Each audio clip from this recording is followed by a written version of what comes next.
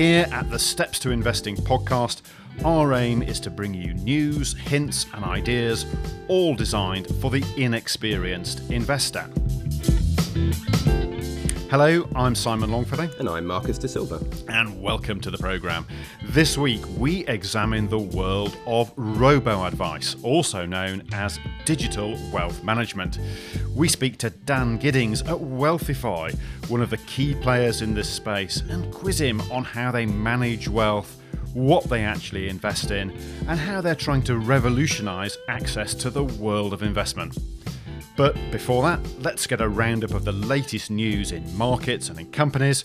Marcus, what's been happening in the markets this week? Yes, a very warm welcome to you all. This week, we hear that markets in the US are positioning for a particular winner, and in Europe, bracing for round 2 of a coronavirus-induced lockdown. Starting with the US, and interestingly there, markets are starting to take on a bit more risk as they predict not only a Biden win, but also a so-called blue wave, whereby Democrats would take majority in both houses of Congress. Only a month ago, this very outcome seemed to rattle investors as they worried that a Biden win might mean a Trump legal challenge with a refusal to leave the White House, but also that left policies could lead to increased spending and taxes and therefore hobble stocks. In the past few weeks, however, sentiment on these issues seems to have changed. Investors are now more positive on a blue wave, thinking it would reduce political uncertainty across the globe and lead to the passing of a big, juicy fiscal package that would benefit green areas of the economy as well as those impacted by Trump's trade wars. It's causing a bit of a rotation in assets, with the selling of growth stocks, which have performed very strongly this year as investors have opted for higher quality assets to protect them a little bit from the economic uncertainties brought on by COVID, and buying into value stocks, which generally refers to those that appear cheap. That said, it would be foolish to think that it's all over for Trump, as markets are not the best predictors of election outcomes, as history tells us just 4 years ago. All in all, the S&P 500 is up 54 points to 3,488.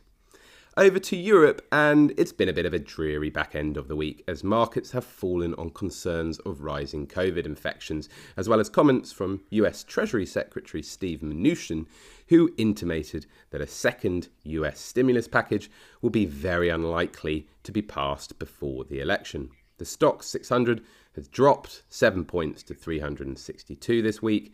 The CAC 40 is down 104 points to 4,821. And the German DAX is down 433 points to 12,638.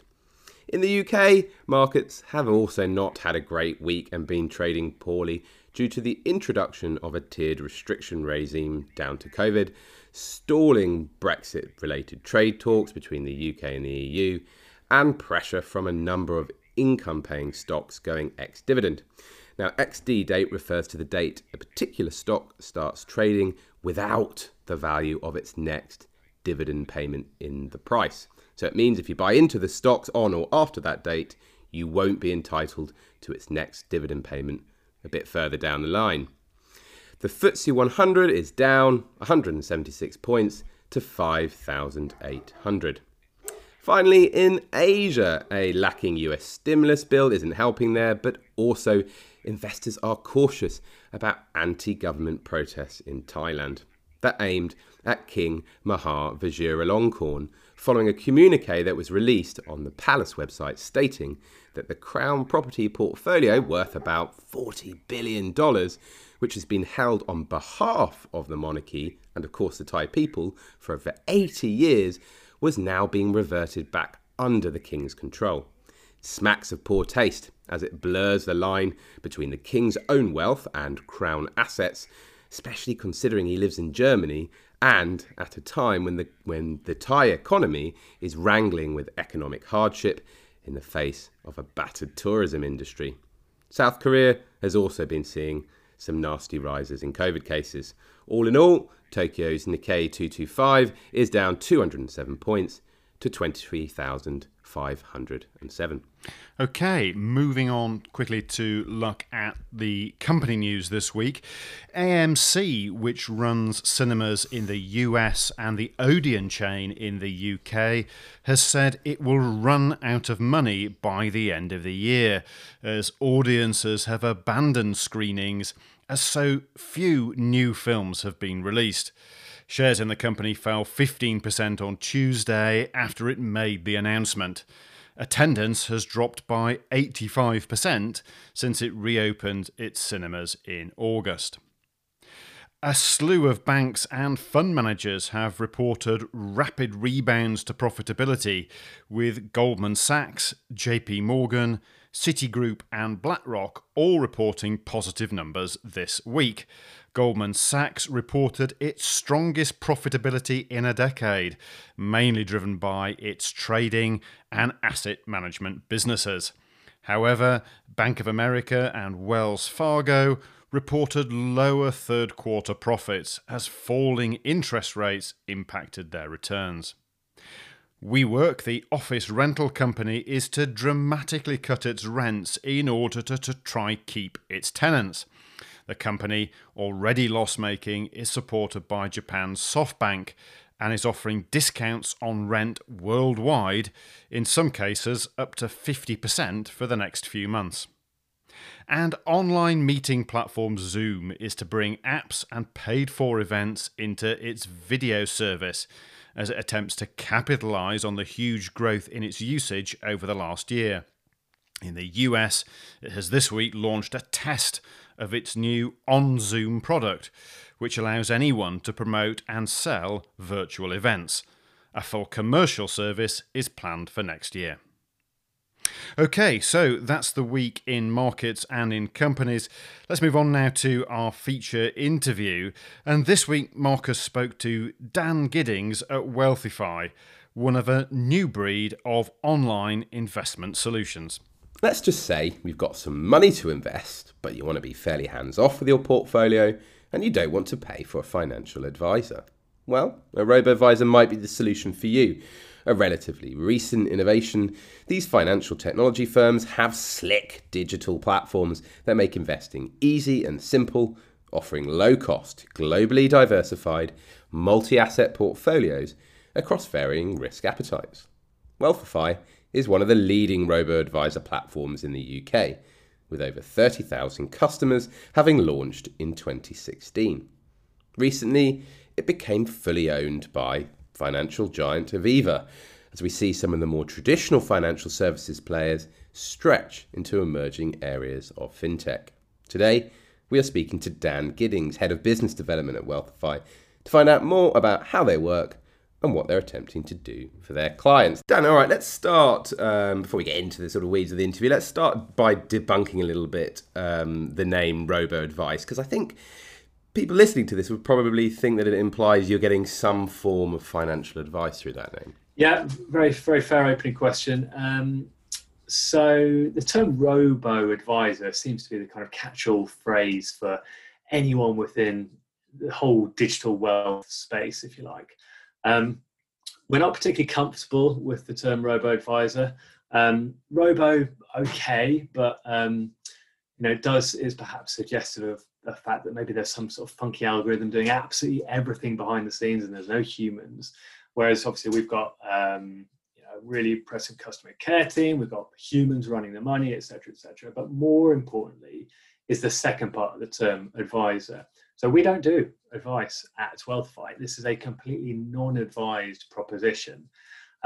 So probably more helpful to use the terminology robo-investor or digital wealth manager, or as the regulator refers to us as online discretionary investment manager. So there you go. There's three options other than robo-advisor.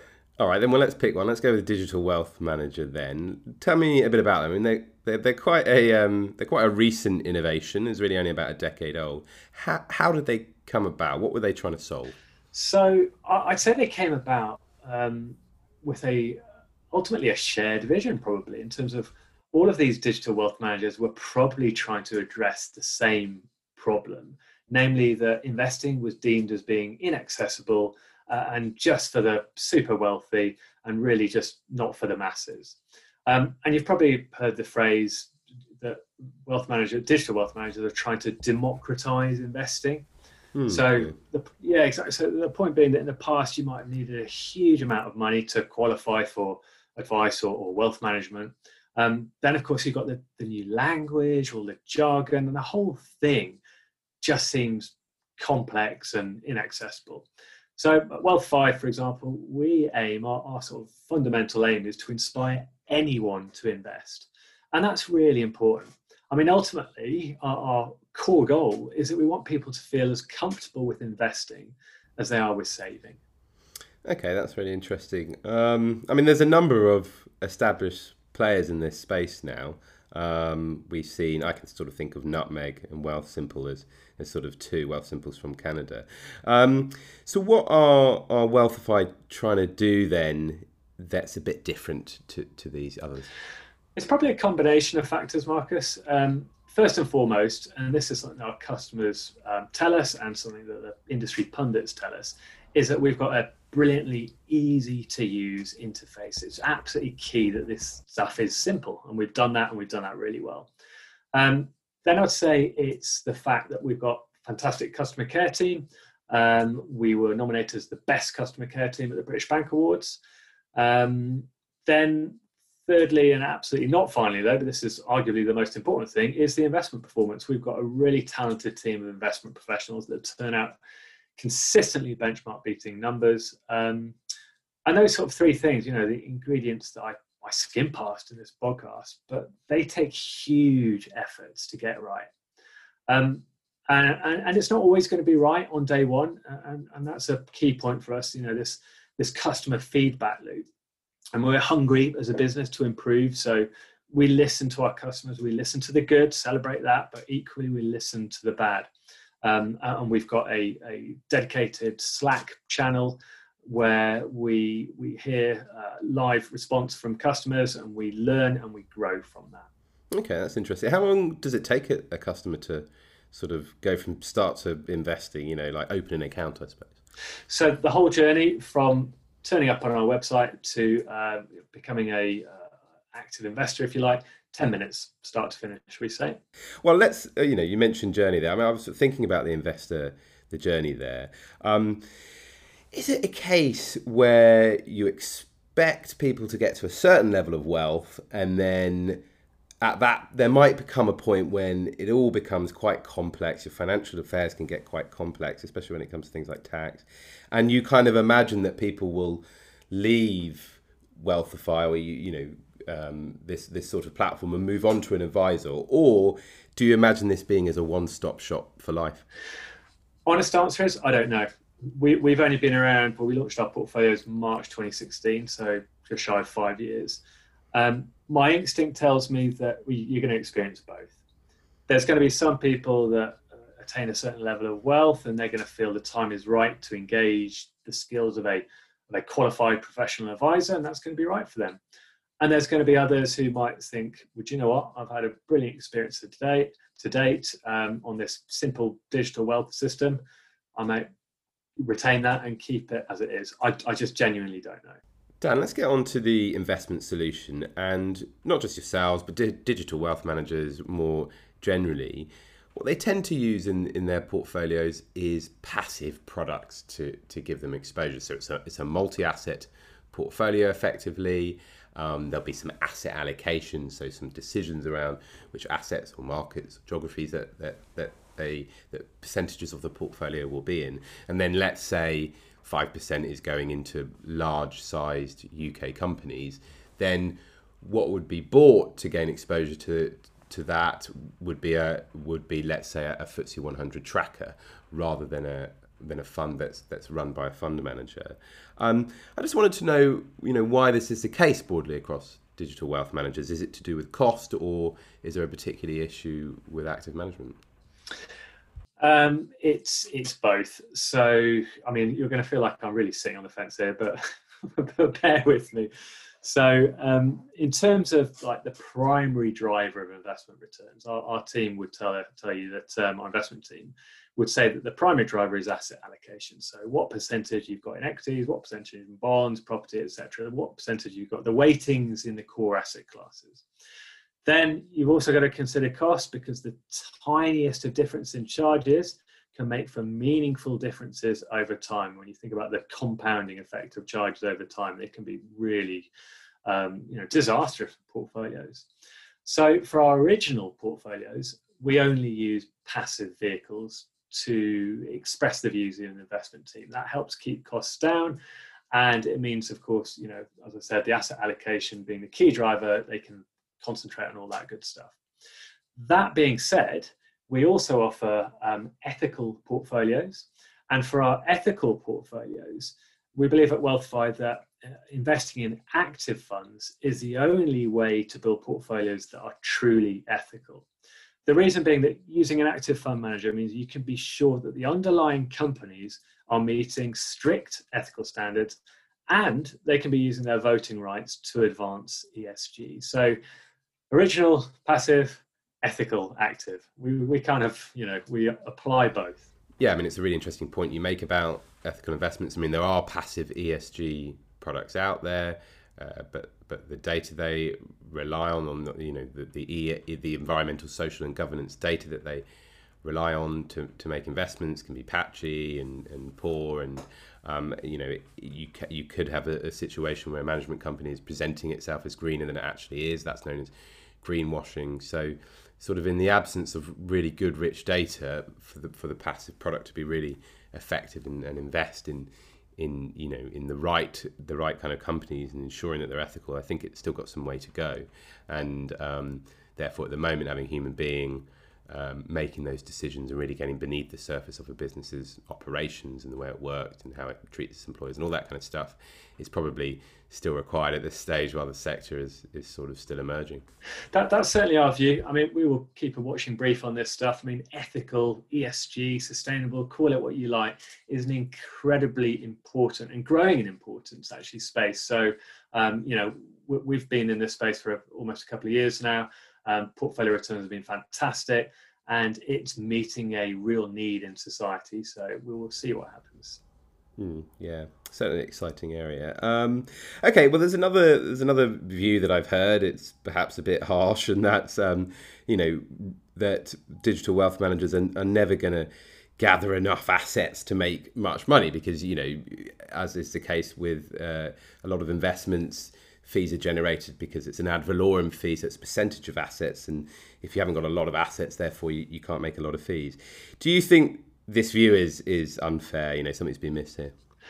I do think it's unfair. I know where that view comes from. I mean, there have been a lot of headlines about some of our peers who have failed, and question marks about profitability of certain companies.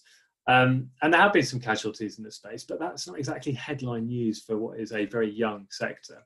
I guess all I can really say is that we are well on track to reach our profitability targets, and arguably more importantly for our customers, they've got the reassurance that we're backed by a big name, Aviva. They're behind us. So you've got that combination of the agile startup together with the beefy balance sheet of one of the biggest insurers. Yeah, I mean, let's talk a bit more about that tie-up with Aviva. Why was it done? What do you think it's really bringing the business, apart from just that financial security you mentioned? So, well, obviously, that financial security is not to be, underestimated. That is key. But from our customers' point of view, it's probably name awareness as much as anything. So I would love to sit here and say that, Wealthify is a household name. It's not yet. We're doing great things in the marketing space, but, we are clearly not a household name yet. Aviva are a household name, or is a household name. So that, and we know that when it comes to investing, it's quite a new concept to a lot of people, and it could be scary or alien to them. So having the reassurance of a high-profile name like Aviva can only be additive, and we embrace that. Yeah, I can sort of see that sort of like a badge of verification. I mean, do you think this is a bit of an issue with new customers? Is that when you've been you've got a lovely digital proposition for a financial product. Do you think alarm bells ring a little bit that, what's actually going to happen with my money, or, could this be fraud? Do you think those are the kind of those issues that you have to hurdle as a new kind of product provider? Yeah. Yeah, absolutely, Marcus. I mean, we know, from financial services, full stop, trust is, something that really needs to be earned. So having a big name behind you, being regulated by the FCA, these sort of things are really important to customers. So yeah, I think we are not alone in recognizing that. I mean, one of the things I've noticed with certain digital wealth managers is that they appear now to be bumping a little bit into the financial advisor space, and there's certain ones that offer products that have the enhanced products that have this kind of a level of financial advice. Do you think this is where the sector is going? Do you think this is something Wealthify would offer? So you're obviously seeing mixed views in this space. At Wealthify, we have taken the strategic decision not to offer advice. We are a purely non-advised proposition. But what we do offer is a beautiful and beautifully simple investment service, but it's not advice.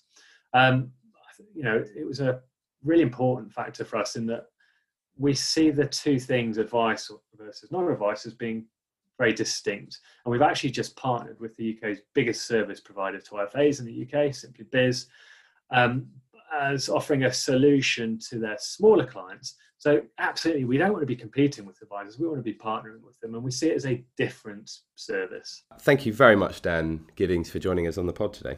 Thank you, Marcus.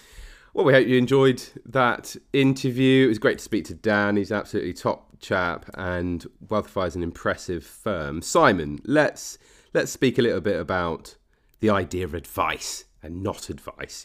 What makes this not advice? Yeah, you kind of touched on it in the interview. This name of robo-advice for these kinds of services is basically just unhelpful, because you're not getting any advice, or at least you're not getting advice in the way that the regulator, the Financial Conduct Authority, defines advice, which is that if you're getting a personalised, individualised recommendation, based on an assessment of your own personal circumstances from a qualified financial advisor, then you're getting advice. If you're not getting that, then you're not. And discretionary wealth managers, digital wealth managers, should I say, of the kind that Wealthify is, they're just not doing that. I mean, even if they take into account your attitude to risk when you're opening an account, that is not advice. So whoever, coined the term robo-advisor, they weren't being very helpful, let's say. And, wealth manager, again, is another description that we hear in the finance industry. What's a traditional wealth manager?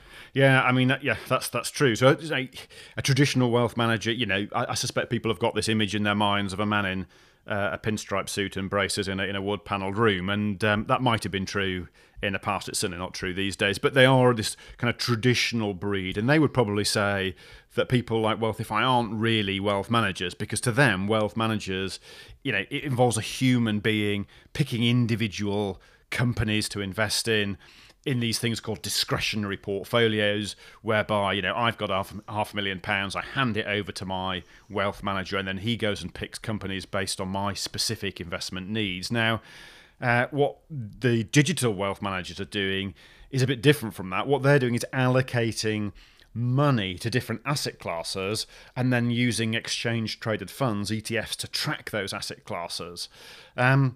So it is a bit different. The problem, of course, with the old-fashioned model is that you need a stupendous amount of money, really, to use those services. I mean, £250,000, £250,000 is not unheard of to get started with a traditional wealth manager. Wealthify, by comparison, doesn't have a minimum if you want to open an investment account or an individual savings account, an ISA with them, and it's only £50 minimum for a pension. So, theoretically, you can get started for the price of a cup of coffee, and off you go. So there are differences, definitely. So a wealth manager is like having your own personal fund manager who's picking stocks according to your specific circumstances.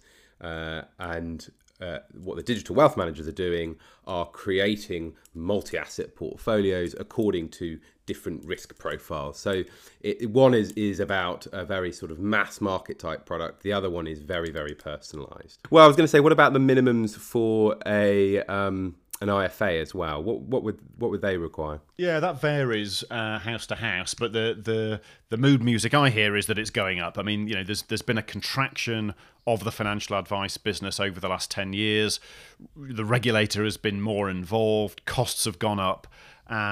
Costs of running the legal frameworks of the business have gone up, and therefore financial advisors have said, well, we need to put our minimum investment amount up in order to make that work. As I say, it varies, but it's not unheard of for £150,000 to be a sort of starting point for financial advice. Okay, and then 10 minutes it takes to get going with this. Is that too quick? Yeah, I mean, that's an amazing amount of time, isn't it, really, when you think about it? I mean, I suppose if you were being a bit sort of skeptical, you could say, it is too quick. Investing is not like being in a supermarket and choosing a toothpaste. It demands more consideration than that. But I think the expectation from these kinds of platforms is that the customers have done the research and the thinking before, going online and opening an account. They haven't just woken up one morning and thought, well, I'll spend the next 10 minutes being an investor before I go and brush my teeth. It is a bit more considered, as I say. The key point here, though, really is that these digital wealth managers are digital first businesses. They don't have these legacy systems. They don't have to worry about paper and passport size photographs and signatures on. It's all done digitally, and what they've done obviously is spent a lot of time thinking about how to make that as simple as possible, and how that can be done on a phone, how it can be done on a tablet, so that people have a new way of accessing what was historically, quite a laboursome pursuit of having to open an account in a very slow fashion. So no, I don't think 10 minutes is too quick. It's just that they've spent a bit of time thinking about it. Yeah, and I think because you're not selecting funds, there's probably that you don't need to know as much basically about investments and the way it works and asset classes and all that kind of stuff that we teach at Steps to Investing. So that's where it kind of fast forwards you a little bit. I think at Steps to Investing, we're trying to get as much information out there as possible, so you become really engaged with the idea of investing, and you can start to come up with your own strategies and have a little bit of fun.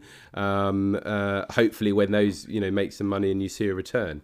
So that's, I suppose, the only thing that they're not doing there. It's about getting you from not having savings perhaps, and then into investments as quick as time possible, easy, simply, on these platforms that look really good. Okay, so let's finally get on to Aviva. They're backed by Aviva. Aviva is enormous. It is a household name. This has got to be a good thing, right? Well, I think probably it is. It's a well-worn path for these digital wealth managers. Most of them started out as independent, and then they had investments from the kind of bigger, older, established firms, because they realised how expensive it is to be in business, in the investment services business. All of the costs of running these things, add up, and it's also quite hard to convince people to become customers. And you touched on it in the interview. I think a lot of people would say, well, if I'm going to do something that I think is quite risky with my money, then I want to do it with an older, more established brand that I've heard of. And I think that is a challenge for these firms. But that being said, it doesn't mean that what they're offering isn't a good product or a good service. What it does mean now is that they have some deep pockets backing them, and that's a good thing. Look at Moolah. That was another platform, a digital wealth manager. They closed earlier this year, basically because it just ran out of money. So having Aviva there as a backer, I think on balance is a good thing. Well, thanks for that, Simon. We hope you enjoyed the interview with Dan at Wealthify. Don't forget our free quarterly guide, the Steps to Investing guide, is out at the moment. There's lots of hints and tips and analysis on what's going on in markets and the risks in short term, as well as some opportunities in the long term. So please click on the link in the pod bio, as well as our free 7-day course. It's an email course. It only requires about 5 or 10 minutes each day, and we email you with lots of links to different bits of content on the Steps to Investing website to get you going if you just want to learn a bit more about starting with investing. Big thanks to Wealthify. Please don't see this as a recommendation. You must go out there and make your own decisions. But aside from that, we'll see you next week. Cheers, Marcus. Yes, thank you very much for listening. You can check out all the previous eps of the podcast on the Steps to Investing website. It's stepstoinvesting.com. We'll be back next week. Until then, take care out there and happy investing. Cheers. Bye now.